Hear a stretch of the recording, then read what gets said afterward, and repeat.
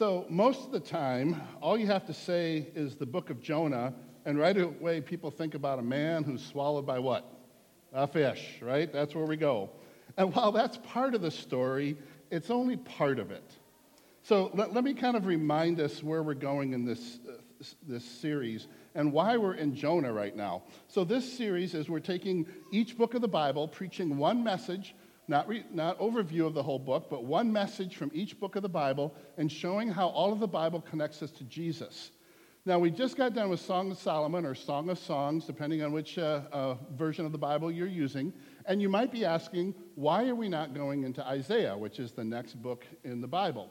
And so what happened was we decided as a pastoral staff that we were going to preach the prophets, and the rest of the Old Testament are what we call the prophets in chronological order. They're not placed in our Bibles in chronological order. They're based on how long the book is.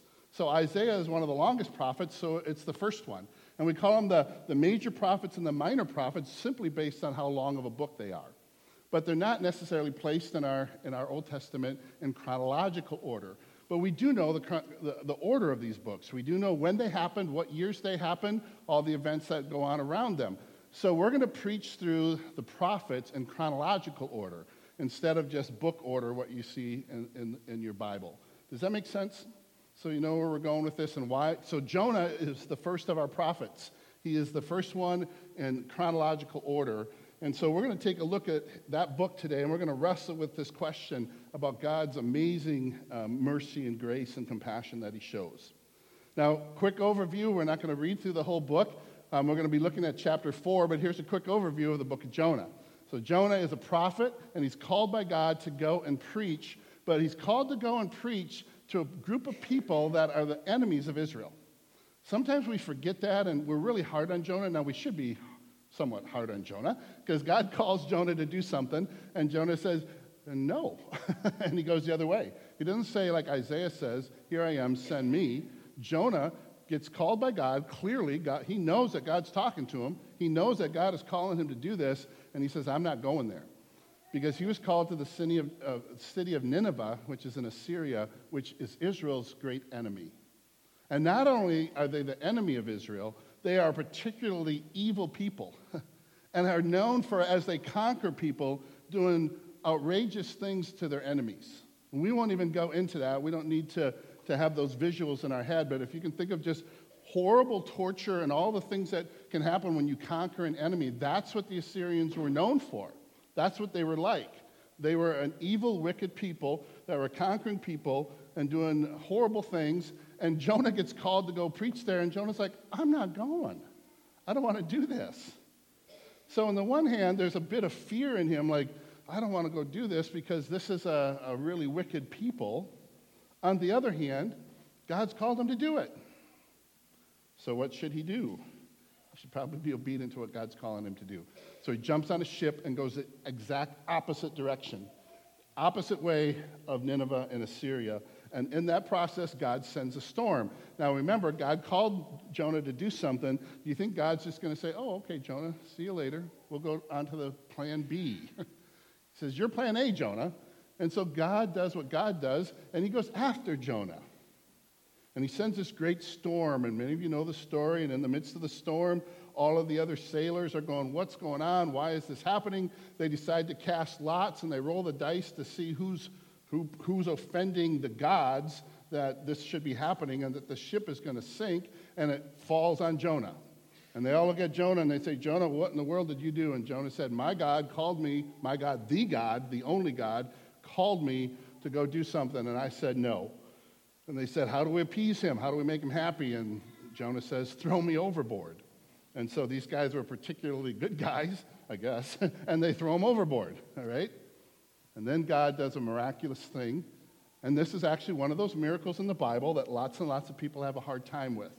If you know somebody who doesn't believe in the miracles of the Bible, one of the things that they struggle with is Jesus being raised from the dead, and one of the other great stories that they struggle with is Jonah being swallowed by a fish. I don't have a problem with that because God is a God who does all kinds of miraculous, crazy things that I can't comprehend. So I have no problem with him having a fish that he created just to come by and swallow up Jonah. Okay? Now, you can wrestle with that, but if God can speak forth and anything can come into being, I have no problem with God speaking forth, and this giant fish is there, and this giant fish comes up and he swallows Jonah. And for 3 days, now this becomes important because this is part of the tie we'll have as we tie it into the New Testament. For 3 days, he's in the belly of this fish doing business with God. For 3 days, he's in this fish going, God, if you can get me out of here, I'll probably go do what you want me to do. Probably. He's still got some of that attitude going on there, but he cries out to God. God has a plan for using Jonah. He's in the fish for 3 days, and then God prompts the fish to spew Jonah up on the shore. And can you imagine this scene? This one, we can use our imagination a little bit. If you've been in the belly of a fish for 3 days, and you get thrown up on the shore, there are some that will say his skin was even bleached because of the acids from the stomach. We don't know exactly what he looked like, but it probably wasn't a great scene, and he probably smelled a little bit, and the fish spit him up on dry land. Now there's Jonah on dry land, reluctant still, grateful that God has shown him compassion and mercy because he had been disobedient and was running away, swallowed by a fish, spit up on the land. Now Jonah says he will go and he'll go preach. And then this is what happens.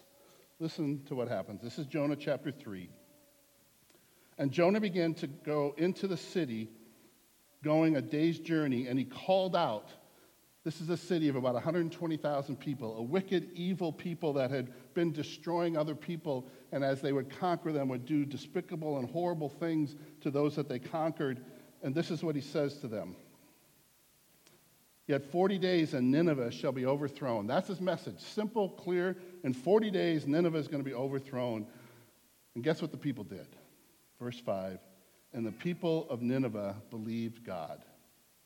They called for a fast, and they put on sackcloth from the greatest of them to the least of them. And then the word reached the king of Nineveh, and he arose from his throne, and he removed his robe, and he covered himself with sackcloth and sat in ashes. And he issued a proclamation and published it throughout Nineveh. By the decree of the king and his nobles, let neither man nor beast, herd nor flock taste anything. They're fasting. Let them not feed or drink water, and let man and beast be covered with sackcloth, and let them call out mightily to God. Let everyone turn from his evil way and from the violence that is in his hands. And I love this verse. Who knows? God may turn and relent and turn from his fierce anger so that we may not perish. And when God saw what they did, how they turned from all their evil way, God relented of the disaster that he had said he would do to them, and he did not do it. Do you see the picture? Jonah goes, he preaches, he just simply says, you guys are in trouble. In 40 days, you're going to be overthrown, and disaster is going to come upon you. And they hear this message, and it says that they believed God, that they heard it and said, oh, God is speaking to us, and we're in big trouble, and they repented. And they turned from their evil, and they fasted and prayed, and they sought God, and a great revival happened. And so Jonah should be like on the top of the world because he preached the message, and 120, that would be like me going out and preaching to the Twin Ports area, and all of Duluth and Hermantown and Superior all repent and come to faith. And all want to gather for church next Sunday. And you think, as a preacher, I would probably be pretty excited about that. But it pleased Jonah exceedingly, but it displeased Jonah exceedingly, and he was angry. And he prayed to the Lord and said, "Oh Lord, is this not what I said when I was yet in my own country? That is why I made haste to flee to Tarshish. For I knew that you are a gracious God and merciful. You're slow to anger, abounding in steadfast love, and relenting from disaster. Therefore now, O Lord, please take my life. Take it from me, for it is better for me to die than to live." And the Lord said, "Do you do well to be angry?" And then Jonah went out of the city, and he sat to the east of the city, and he made a booth for himself, made a little hut, and he sat under it for the shade till he should see what would become of the city. He's like gloating. He wants to see it destroyed. He wants to see what happens. Now the Lord God appointed a plant and made it come up over Jonah so that it might be a shade over his head to save him from his discomfort. So he's out there in the desert. It's super hot, and the Lord causes this plant to grow. So Jonah was exceedingly glad because of the plant. But when dawn came up the next day, God appointed a worm that attacked the plant so that it withered. When the sun rose, God appointed a scorching east wind, and the sun beat down on the head of Jonah so that he was faint. And he asked that he might die, and said, "It is better for me to die than to live." But God said to Jonah, "Do you do well to be angry for the plant?" And he said, "Yes, I do well to be angry enough to die." And the Lord said, "You pity the plant for which you did not labor, nor did you make it grow, which came into being in a night and perished in a night. And should not I pity Nineveh, that great city in which there are more than 120,000 persons who do not know their right hand from their left, and also much cattle?" That was Jonah's response. What we're going to do is break that down, chapter 4, and hopefully come away with this, taking a look at ourselves and our own hearts, and also rejoicing in who God is and what God has done. So let's just take the first couple of verses. We're going to do it a couple of verses at a time, and we're going to break this down. Verses 1 and 2. But it displeased Jonah. Great revival, 120,000 people repent. They're fasting, and Jonah is displeased. And he was angry, it says. And he prayed to the Lord, "O Lord, is this not what I said when I was with you in my country? That is why I made haste to flee to Tarshish."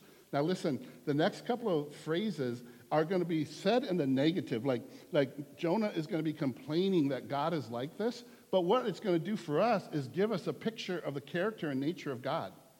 All of the Bible is about three major things, if you ask me: the character and nature of God, the way of salvation pointing us to Jesus Christ, and how God desires us to live. And so in this little section, we're going to see him going, "Didn't I tell you, God, that you were like this?" And we're going to get to see what God is like. It's kind of a strange thing, but as we see him talk about it in the negative, we're supposed to see it in the positive and go, "Yeah, isn't this good news that God is like that?" So this is what I said: "For I knew that you are a gracious God, merciful, slow to anger, abounding in love, and steadfast love, and relenting from disaster." So the preacher preaches, great revival. He's angry. He's angry because he is going to see God's character in play. And the first piece of God's character is that he's a gracious God. God shows us favor we don't deserve. Grace is favor we don't deserve. You and I don't deserve the favor that God gives us. This is just a little human example, but one of the biggest things, and those of you who aren't parents yet, someday when you become a parent, you're going to understand what I'm talking about. But I never really realized it. Like when I asked my dad for $20 when I was a kid, you know how great it was that he gave me $20.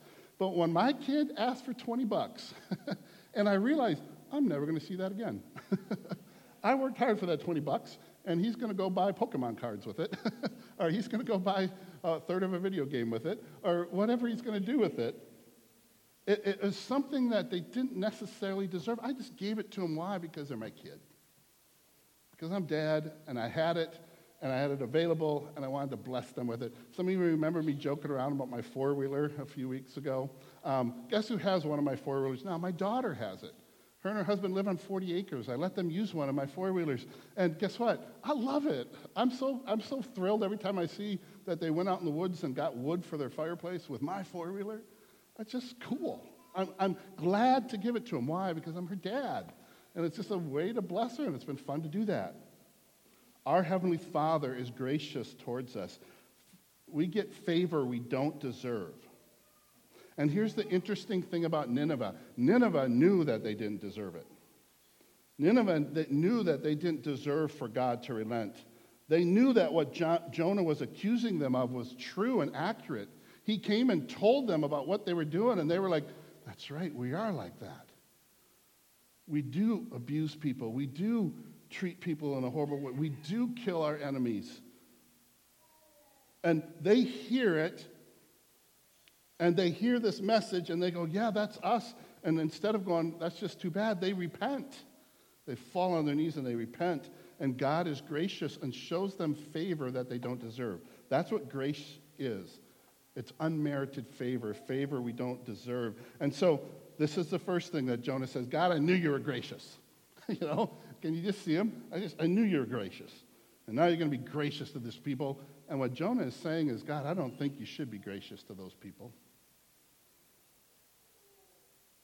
Do you ever have people like that? God, I don't think you should be gracious to those people. I think we all have those people, whoever they might be. And God is saying, I'm a gracious God. They're all people that are created in my image. And I love my creation. And then he goes on to say, not only are you a gracious God, you're a merciful God. And mercy simply is God withholding judgment and punishment that we deserve. Now, the other side of this, remember I said I give that $20 to my kids to go do something? How about when I tell my kids to go take out the trash and they don't take out the trash? And I decide that I'm not going to ground them or I'm not going to have a consequence. That's just a simple example. But when they deserve something because they're not obeying, they didn't do what I asked them to do, I show mercy and say, you know what, you don't get what you do deserve. What you do deserve is some sort of consequence. What God is doing for them is when they repent, God decides to show mercy, and they're not getting what they deserve. Nineveh knew that they deserved great punishment. They knew the evil that they'd committed, and they knew that their only hope was to repent and throw themselves on the mercy of God. When I worked in prison ministry, that was one of the places that I could see that really clearly. Men in prison who were saying, I got no hope. Yeah, I did all those things. All that report, everything that you read, I did all that. My only hope is to throw myself on the mercy of God. Sometimes we forget that our only hope is to throw ourselves on the mercy of God. But Jonah is upset. He's going, I knew you were gracious, and I knew you were merciful. Not only that, I knew you were slow to anger. Jonah knew that God was patient with sinners. He knew that often God would give people chance after chance after chance. And he knew that God was a God who said, I'm going to keep waiting on you. Now, there will be times I'm going to have to bring some discipline, but over and over in the Old Testament, if you've ever read the Old Testament, you might think it's a book of judgment. It's really a book of God's patience. Because over and over again, God says, you keep doing the same old things, but I'm going to be patient with you. You're worshiping idols and other gods. You're mistreating the poor. You're doing all these things, but I'm going to be patient with you. I'm going to wait. And Jonah is complaining, I knew you're a God who's slow to anger. And then he says, and you're a God who abounds in steadfast love. If you don't remember anything else today, I hope you take that with you. Jonah says, and I knew you were a God who abounded in steadfast love. Jonah knew that God's love was sure and solid and steadfast for all human beings that he created in his image. And it abounds way beyond what we can comprehend. His ability, for his love to abound goes way farther than you and I can comprehend. I can't imagine that kind of love. I want to experience it, but I don't really know what it's like to love like that in a way that is way beyond our comprehension, way beyond what a human being can do. And what we're going to see here in the book of Jonah is it wasn't just for the people of Israel.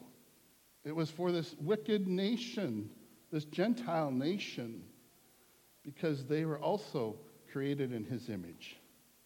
And so he had great steadfast love for even them. He loved them enough, this evil nation, enough to send a prophet. He loved them enough to go and get that prophet when that prophet ran away.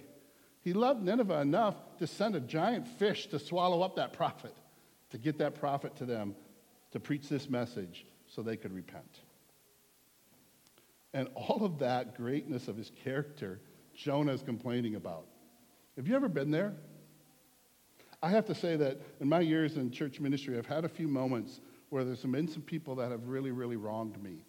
And in those moments, and we're talking like some serious wronging. And in those moments, it's easy to think about what we call imprecatory psalms from the book of Psalms, where David will say, Lord, will you do something against that person? And I remember one day saying, Lord, will you do something? And then all of a sudden I was like, you know what? Whenever I pray for me, when I've sinned against somebody, what do I pray? God, would you have mercy on me? I never say, God, would you judge me? God, would you bring some discipline on me? I go, God, would you have mercy on me? That caused me to start to think that when I'm praying for other people who've even wronged me, that maybe I should be praying, Lord, would you have mercy on them? Instead of, Lord, would you have justice and judgment? Would you have mercy on them? Because that's what I ask for when I've screwed up, when I sin against others. I say, Lord, would you have mercy on me? You see, God is a God who is merciful and gracious. He has steadfast love. And he will relent from disaster when repentance occurs. Listen to this. God always relents when true repentance occurs. When people acknowledge their sin before God, when people confess their sin to God, and when through the power of the Holy Spirit turn and go another direction from sin towards God, he forgives. That's the good news. So they're over here marching on, doing their thing. The Holy Spirit, through the prophet Jonah, shows them their sin.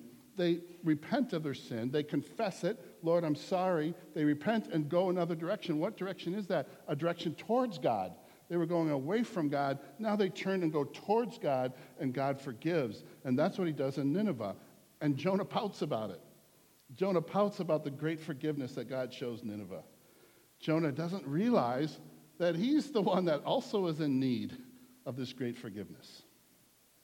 So in this process, we're going to see God's great compassion and love, and Jonah's going to see it too. And Jonah's going to see the condition of his own heart. So this is what verse 3 says, that therefore now, O Lord, he says, please take my life. That's how despondent he is. For it is better for me to die than to live. And the Lord says, do you do well to be angry? Jonah says, man, I knew you were going to do this. I knew you were going to forgive these guys. I'm just so angry about this. Just take my life. And God says, do you do well to be angry? God questions Jonah. He says, is it a good thing when he says, do you do well? Is this a good thing that you're doing, Jonah? This great anger that you're showing, is this a good thing? And then it says in verse 5, Jonah went out of the city and he sat on the east side, made a booth for himself, and he sat there and he waited to see what would happen to the city. And God does this tremendous lesson that he shows Jonah. And so what he does, he's sitting out there in the heat, and God says, Jonah, I love you enough that I'm going to even make this plant grow over you in a day. And one day this plant's going to grow up and give you shade. And Jonah was glad. Now his mood is turning a little bit. But the next day, God sent a worm to kill that plant. And the sun rose up, and here's Jonah being a bit dramatic again. He's under the sun, and he says, it's better for me to die than to live.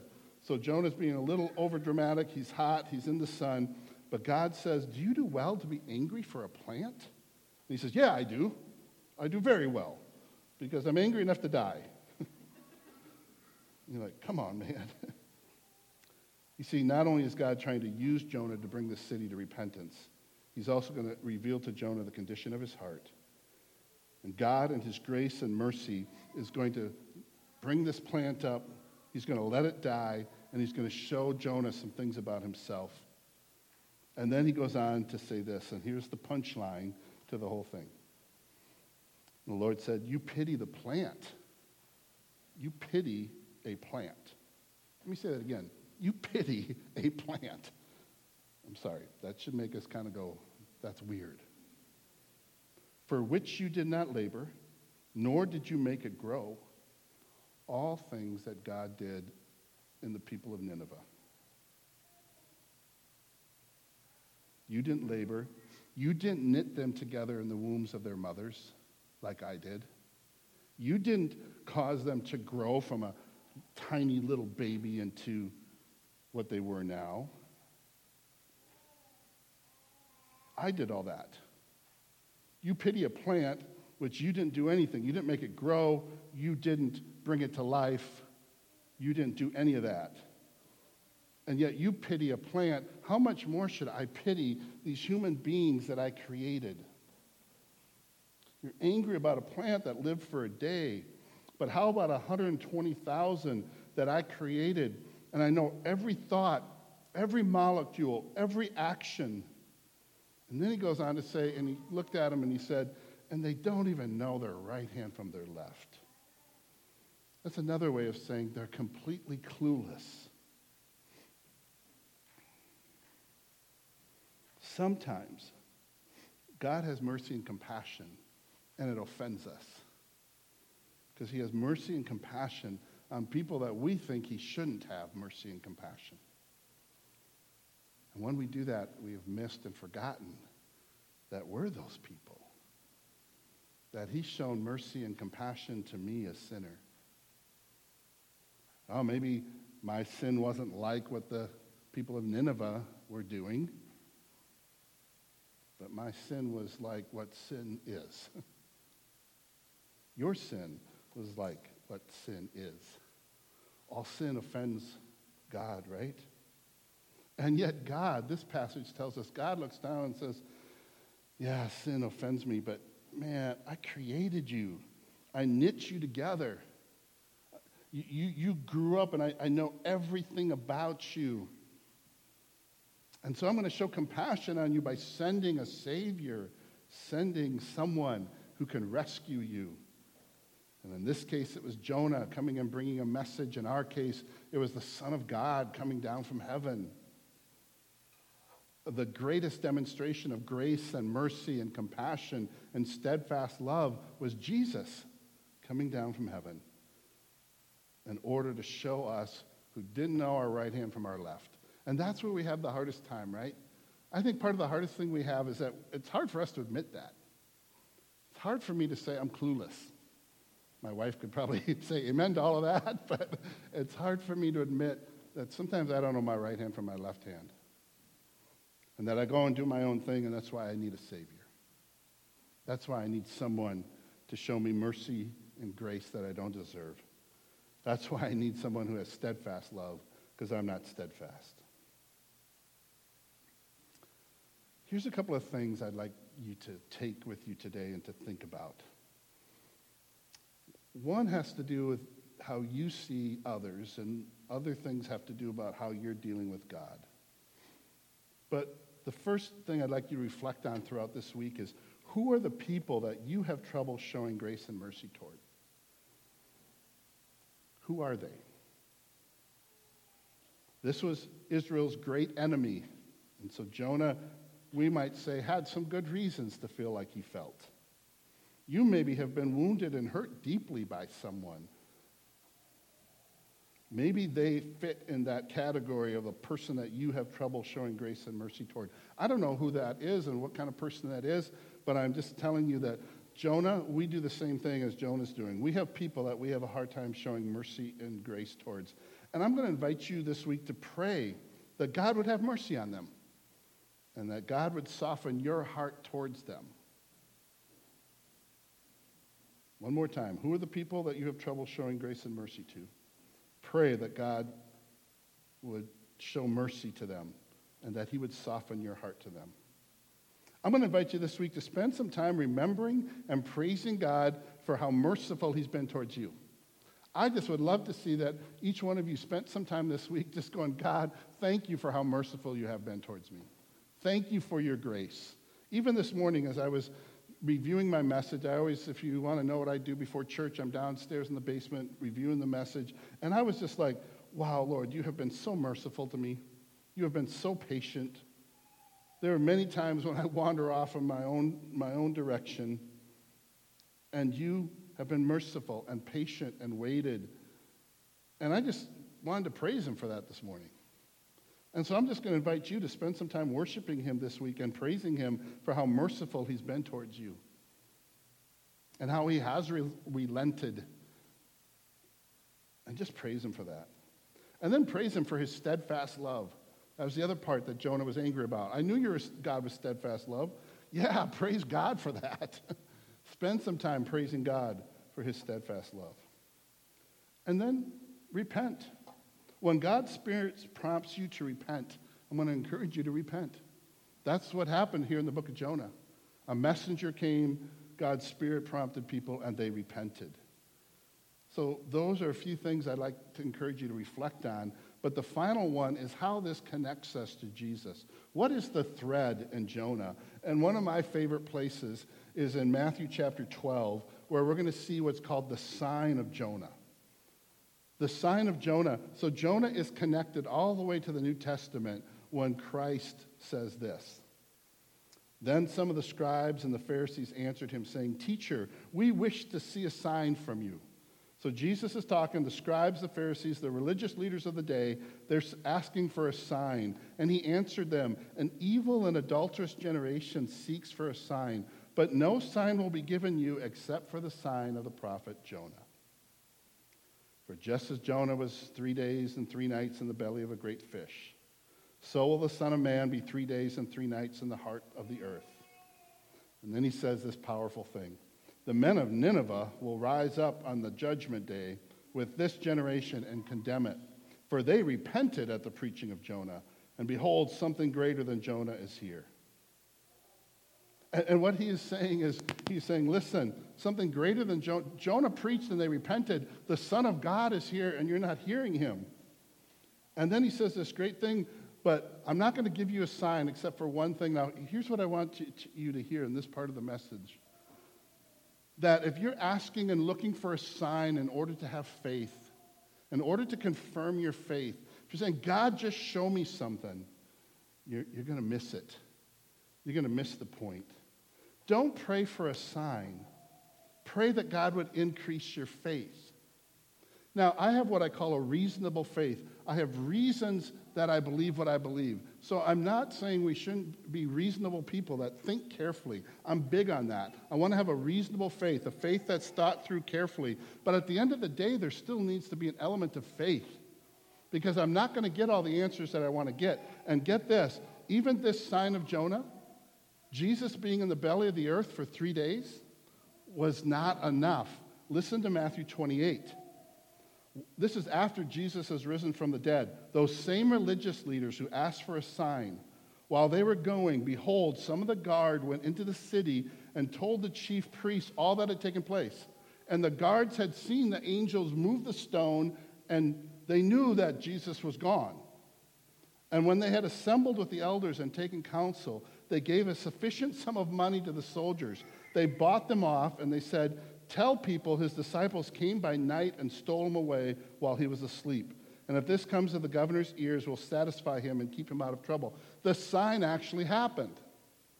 And Jesus was raised from the dead, and the soldiers came and told the religious people. They had witnesses, and the religious people said, "Don't tell anybody, we'll bribe you and bribe everybody else to keep it quiet." So they saw the sign, and it wasn't enough. Do you see my point this morning? That a sign isn't going to be enough. The sign of Jonah wasn't enough. There's a need for faith in all of this. So I'm going to hope and pray that this week you'll be praying that God would help you to increase your faith, not that he would give you some sign to help assure you that God is real and Jesus is real. Because even if you get that sign, it won't be enough. You're still going to need to have faith.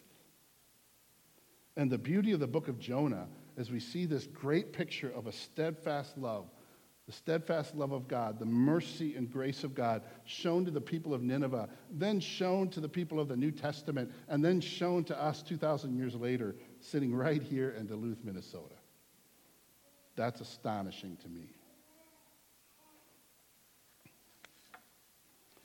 Let me ask you this as we close this morning. What do you see as you look around you? Jesus looks around and he sees a world that doesn't know its right hand from its left. He sees a world that are like sheep without a shepherd. And he wants his people, his sheep, his church to bring a message that calls people to repentance, but by the grace and mercy and steadfast love of God. To believe it ourselves, and then to share it with the people around us. Jonah shows us a great picture of a great God, and a great God whose steadfast love is merciful and gracious. And the greatest sign of all of that steadfast love and that mercy and the grace was that Jesus hung on a cross And my sin was placed on Christ. And his blood was shed on my behalf. And then his righteousness was poured into me. So I love standing in front of people and saying, I'm filled with the righteousness of Jesus. Not because I've done anything. I've not earned that righteousness. Jesus just gave it to me. All by faith. Faith in what he's done for me on the cross. Steadfast love, grace and mercy shown to us through Jesus Christ.